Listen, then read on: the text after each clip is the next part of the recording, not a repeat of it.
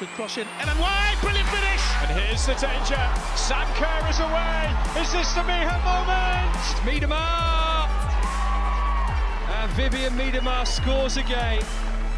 Welcome to Football 51. If you love the beautiful game but want to know more about the football played by 51% of the population, that's women, we've got you covered, tactics and all. There was another heavyweight clash as Nick Cushing secured a big win before he goes to the Big Apple. Man U paid the penalty for poor refereeing and Chelsea hammered the hammers. Plus, we'll be taking a look at a triumph for India and whether Kaya's banter should be banned. That's all coming up on this episode of Football 51.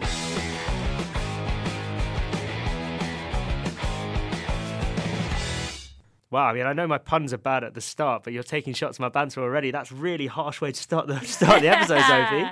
Well, you'll have to wait and see what it's about. Yeah, I'm intrigued.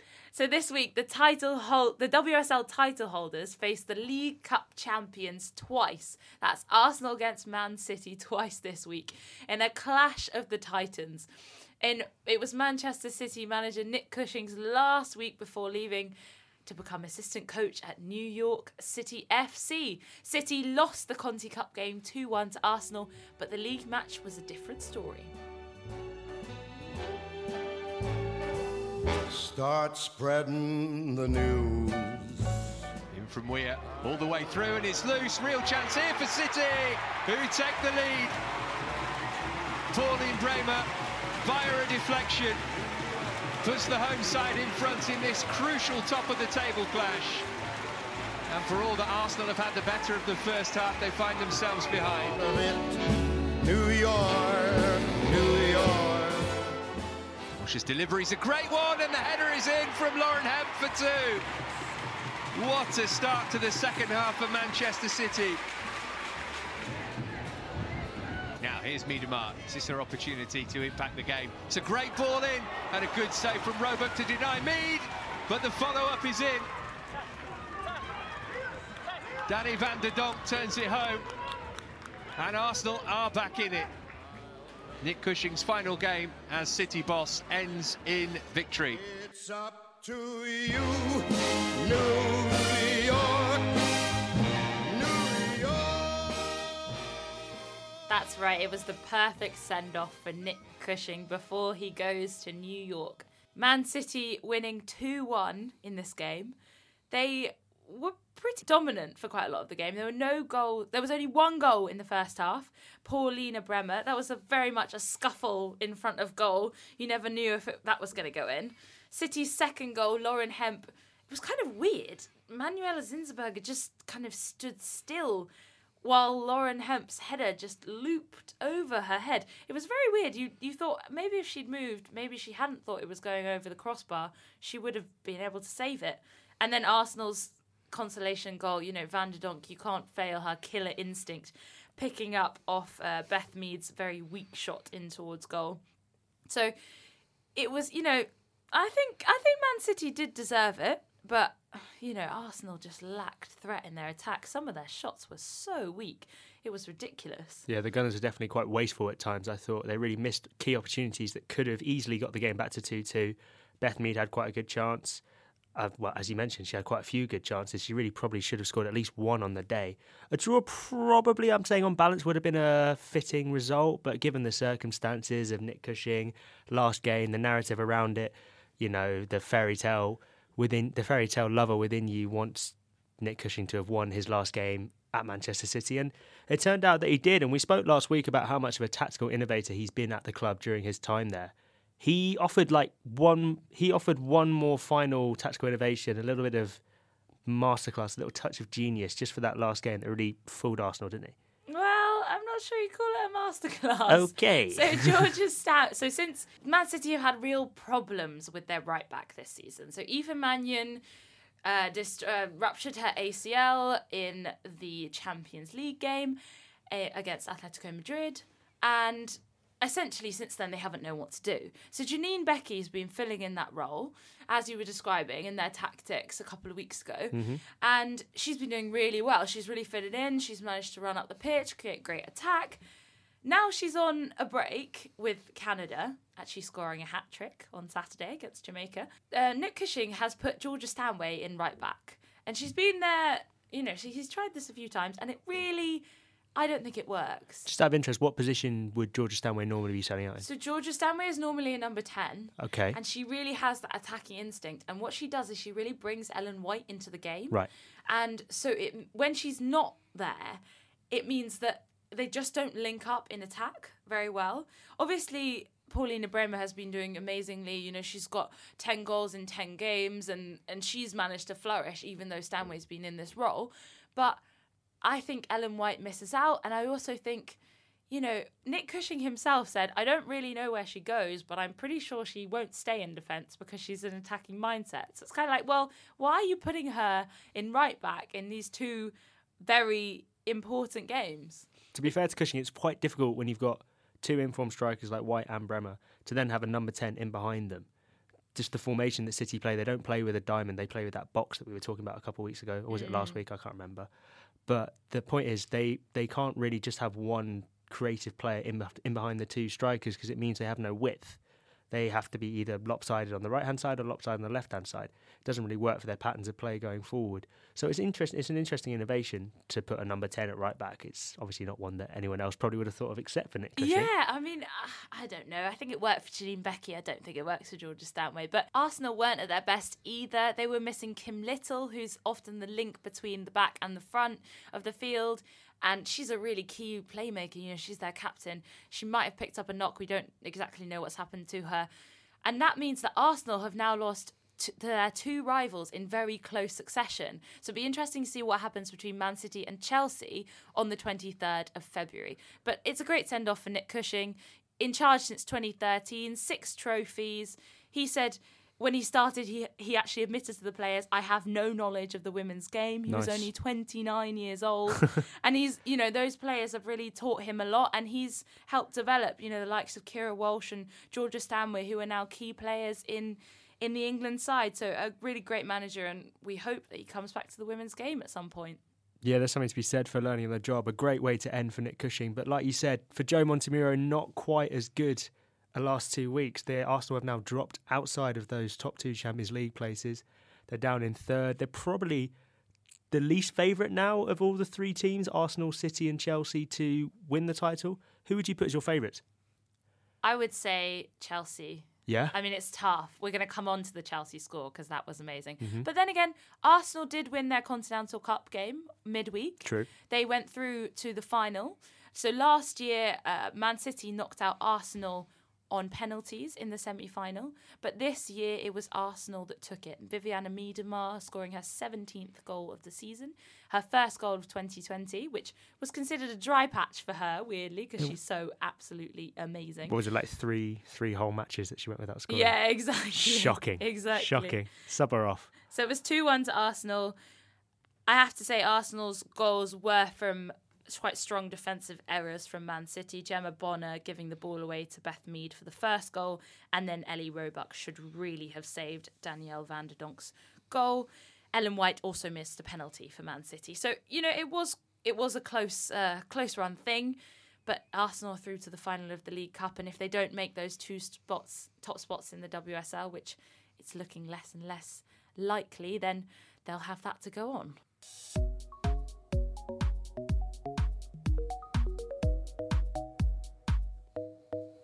Yeah, we hinted at it earlier a little bit there, but elsewhere at the top of the table in the WSL, it was no cur, no problem for Chelsea, who ended up 8-0 winners against West Ham United. No G either, both away on Olympic qualifying duty for their respective countries, Australia and South Korea.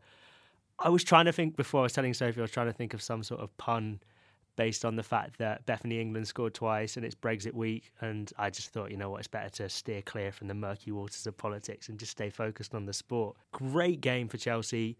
They managed to move into the top 2, as we said before. The goals came from set pieces, largely, which is something that West Ham will be really upset to have conceded. 3 goals from set pieces. Mjelder's first, Ingle, and Bethany England's first as well. And so many goal scorers as well. So many goal scorers for Chelsea. I mean, Emma Hayes will be delighted with it. Matt Beard, on the other hand, probably not so much, because the same thing happened. Every week we seem to talk about West Ham. They seem to have a problem with long balls over the top and playing too high a line. They fell for it again. England scored one like that.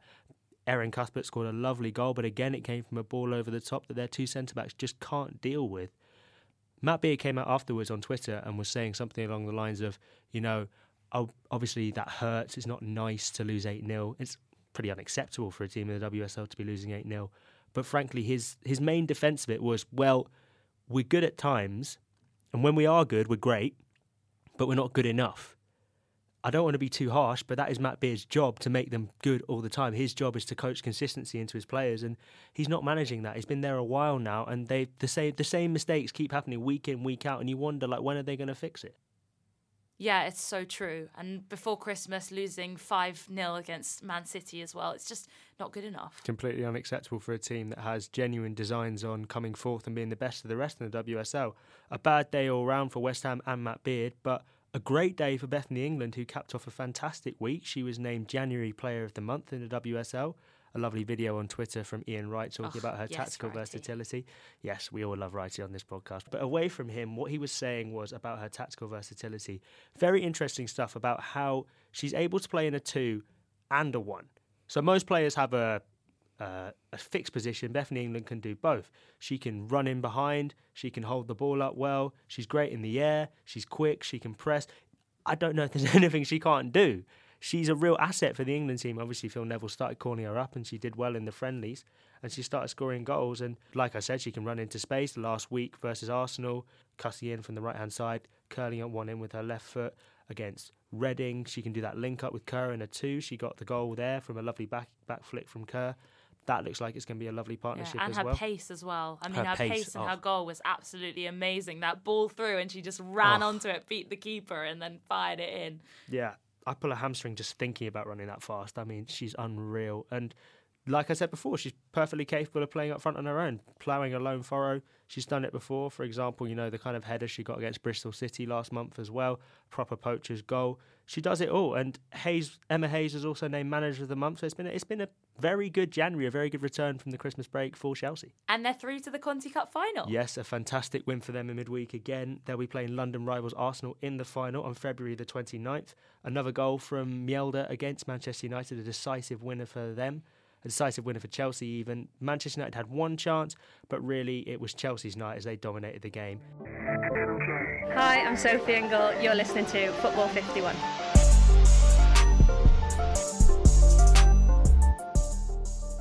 Man United also struggled in the league this week. They did indeed. A 1-1 draw with Reading, which is probably not what they would have wanted going into the game. They dominated the game. They really should have been more than the 1-0 ahead that they were. Lauren James had put them in front with a lovely left-footed strike. She always does, doesn't she? She always does. She's brilliant. She knows where the back of the net is. But then something very strange happened. Before that, in fact, Reading did miss a penalty, which was bizarre because you back Farrell Williams to score from the spot any time. But she got another chance after some appalling refereeing. Anyone watching the replays on social media will have seen that was not a handball, was it? No, let me expand on it a bit for you, listener. So basically, the ball is crossed in from a free kick and it clearly hits Katie Zellum on the head. Some Reading players appeal, but it looks like they're appealing from a corner. For some reason, Kirsty Dowie, the referee, gives a penalty for handball, and it's brought officiating in the WSL back into the spotlight, which is something we don't really want to be talking about. Casey Stoney, straight after the game, criticised the refs again. She's rightly furious, and she feels like refs have played a negative part in all 3 of the games she's been involved in this week. Obviously, the FA Cup tie against Manchester City last week. Did the ball cross the line? Didn't it cross the line? We had our own little Jeff Hurst moment. We had a chat about that in the studio last week's episode. There was another thing in the Chelsea game that she was quite upset about, and now this. It really is frustrating for the WSL, a professional league, to have to deal with amateur referees. Yeah, I mean, it's really difficult, isn't it? Because Kirsty Dowie has just been added to the FIFA International Referee list. Yeah. And now she's making mistakes like that. It's tricky because there's not a massive amount of money in the WSL, even though it is a professional league. So referees are still being paid, I think the guess is around £120 a game, something like that. It's not confirmed. But they're paid one-off, and that's it. And then they do other things in the rest of their time. So they do need to invest in it, don't they? I don't want to pile in on Kirsty Dowie. As you said, she's been added to the FIFA referees list. She's clearly a decent referee and she's a human being. People make mistakes, it happens. But straight after the game, Reading captain Tasha Harding also came out on Twitter to sort of lay into, not specifically her, but the standard of refereeing in the WSL in general. She said it was the only part of the game, really, that isn't improving, which I'd have to agree with. We've had so many strides forward in terms of professionalism, training facilities, higher attendances, more investment. The refereeing is the only bit that's being left in the dark ages, and it's arguably one of the most important bits of the game. In the final WSL game played on Sunday, it was Brighton against Everton. So Brighton won 1-0 in the end. It was Eileen Whelan who scored in the 39th minute. Brighton were definitely on top. You know, they had a lot of chances. There was a back heel chance, a chance just wide of the post before Eileen got her goal. She used to play for Everton herself in 2017, and she scored 4 goals in the WSL this season. Everton did have more of the possession, so 57% possession, but their shots were just not on target. So it's an odd win if you look at the table, because Everton are 5th and Brighton are 9th, but actually Brighton deserved it on the day. Yes, and like you say, there's now a cluster of teams just below Arsenal in 3rd, down in 4th, 5th and 6th, all looking for that 4th place top spot of the best of the rest, and it's looking really tight between Man U in 4th, Everton in 5th and Reading in 6th.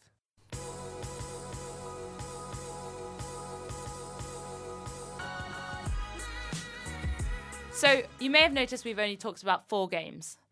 That's because 2 games were cancelled this week due to poor pitches. Liverpool against Birmingham and Spurs against Bristol City, because Prenton Park and the Hive were waterlogged. Yeah, it's not great again. We've spoken about pitches so many times. It seems like every week there's another pitch story to be talking about. Last week we spoke about Crystal Palace Southampton. The week before it was Liverpool again at Prenton Park.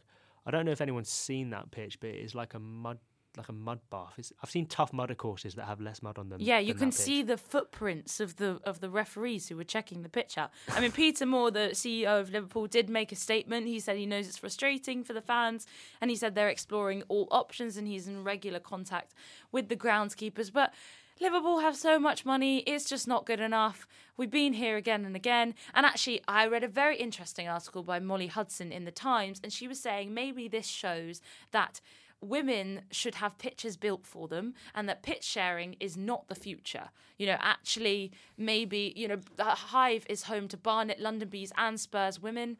Maybe it's time to end pitch sharing. Okay, what is that from, like a perspective of the ACL, like the different demands of women's physicality in terms of what the grass would be like? Or no, I think it's literally just because if the pitch is used too much, then it gets ruined. Okay. Although the teams involved have had real problems with ACL injuries. Bristol City picked up 2 against Liverpool last week, Megan Sargent and Elise Hughes. And there's been some big ACL news with Ada Hegerberg, who is the Champions League star, former Ballon d'Or winner. She's ruptured her ACL as well. So, you know, big problems there. Speaking of bad pitches, we said that Crystal Palace against Southampton had been called off in the FA Cup 4th round. That was replayed this weekend, and Crystal Palace won 4-0, so they'll be through to the 5th round of the FA Cup. Yeah, probably a fitting result for them, because they were 3-0 up in the first game when it was called off. We spoke about that again last week. And another waterlogged pitch, another problem. I could make so many long statements about how much I hate pitches and all the problems, but, you know, it's a short show, and I've said that about 5 times in a row on this podcast, and I'm probably going to keep saying it until there's more investment in pitches.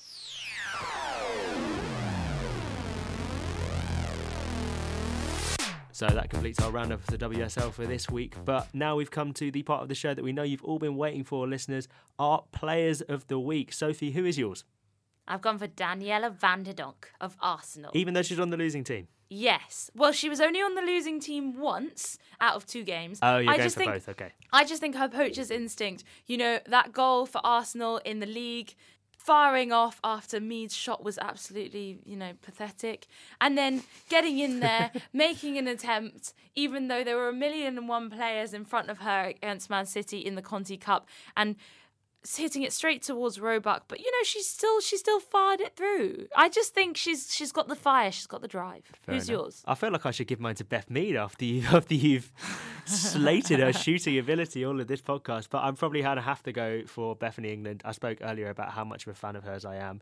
I think personally she should be leading the line for England, either in a 1 or 2, because she can play in both. So she could go with Ellen White, she could go on her own. Tactical versatility. Phil Neville, take note. Hashtag England for England. And the fun doesn't stop there, listener. We've now got time for our moment of the week. What's yours, Soph? Mine was Man City ending the week top of the WSL table for their manager leaving. I know we've talked about it a lot, but it's the perfect send-off. What's yours? I'm going to go for the Brighton versus Everton game. No, I'm joking. It was a terrible game. Very boring.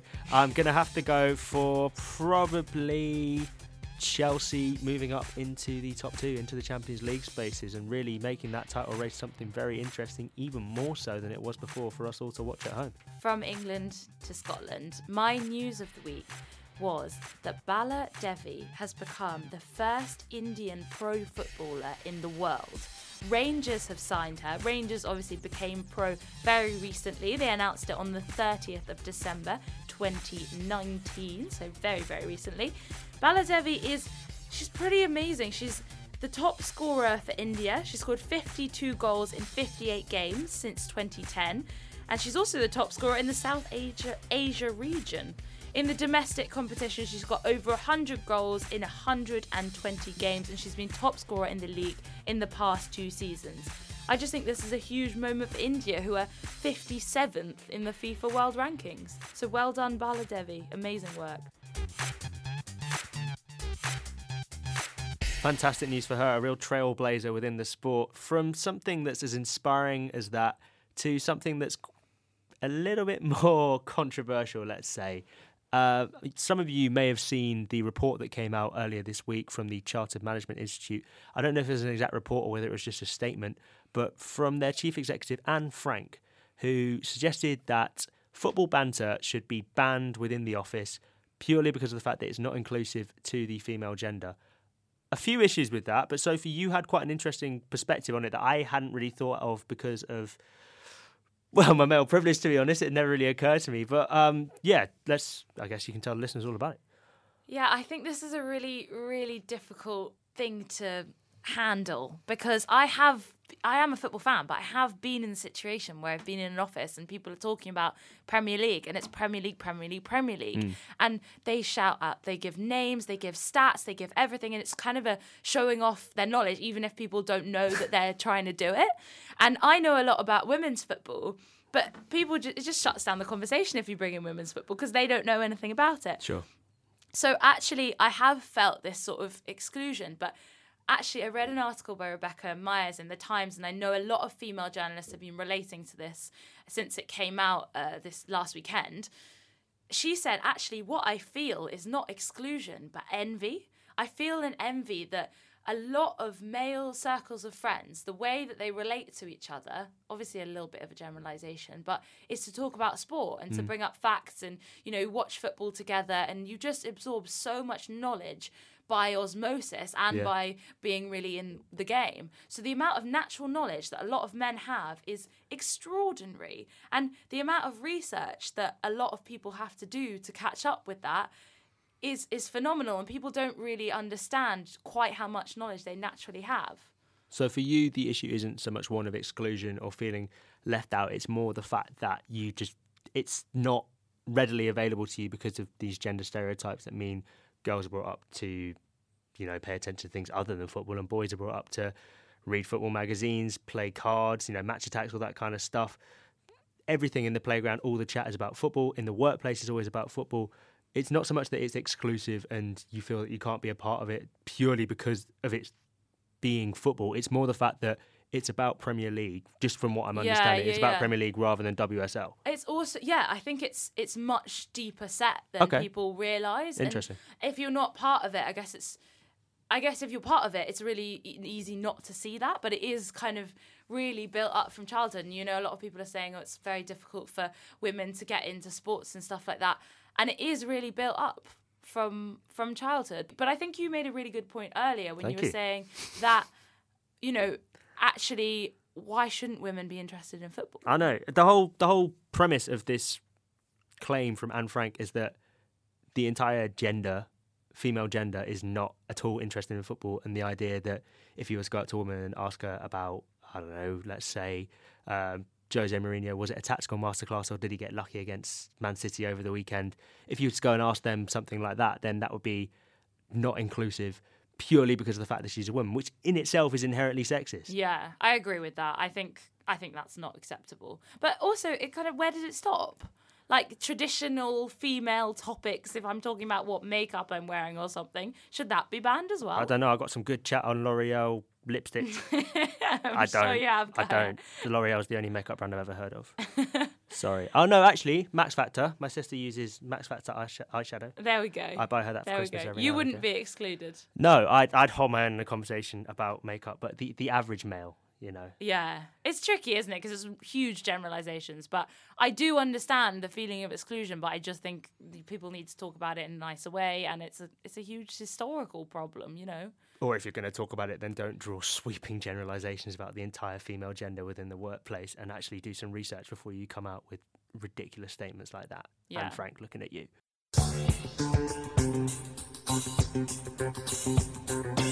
Let's go back to the WSL. We've got some exciting games coming up this week. We've got a North London derby, Arsenal against Spurs. Huge. It's not at the Tottenham Hotspur Stadium. The last one was a record crowd of just over 38,000 people. But we've got a Merseyside derby at Goodison Park and a Man United-Chelsea game, which is a rerun of the Conti Cup. Yeah, all huge games. Derby weekend in the WSL. No heavyweight clashes, but should still be fascinating regardless. We'll have all the reaction to that next week. If you want to get in touch with us before then, feel free to reach us on Twitter, which is @Football51pod, capital F, capital P, number 51. And same thing on Instagram. And yeah, please feel free to get in touch. We'll bring you all the action next week.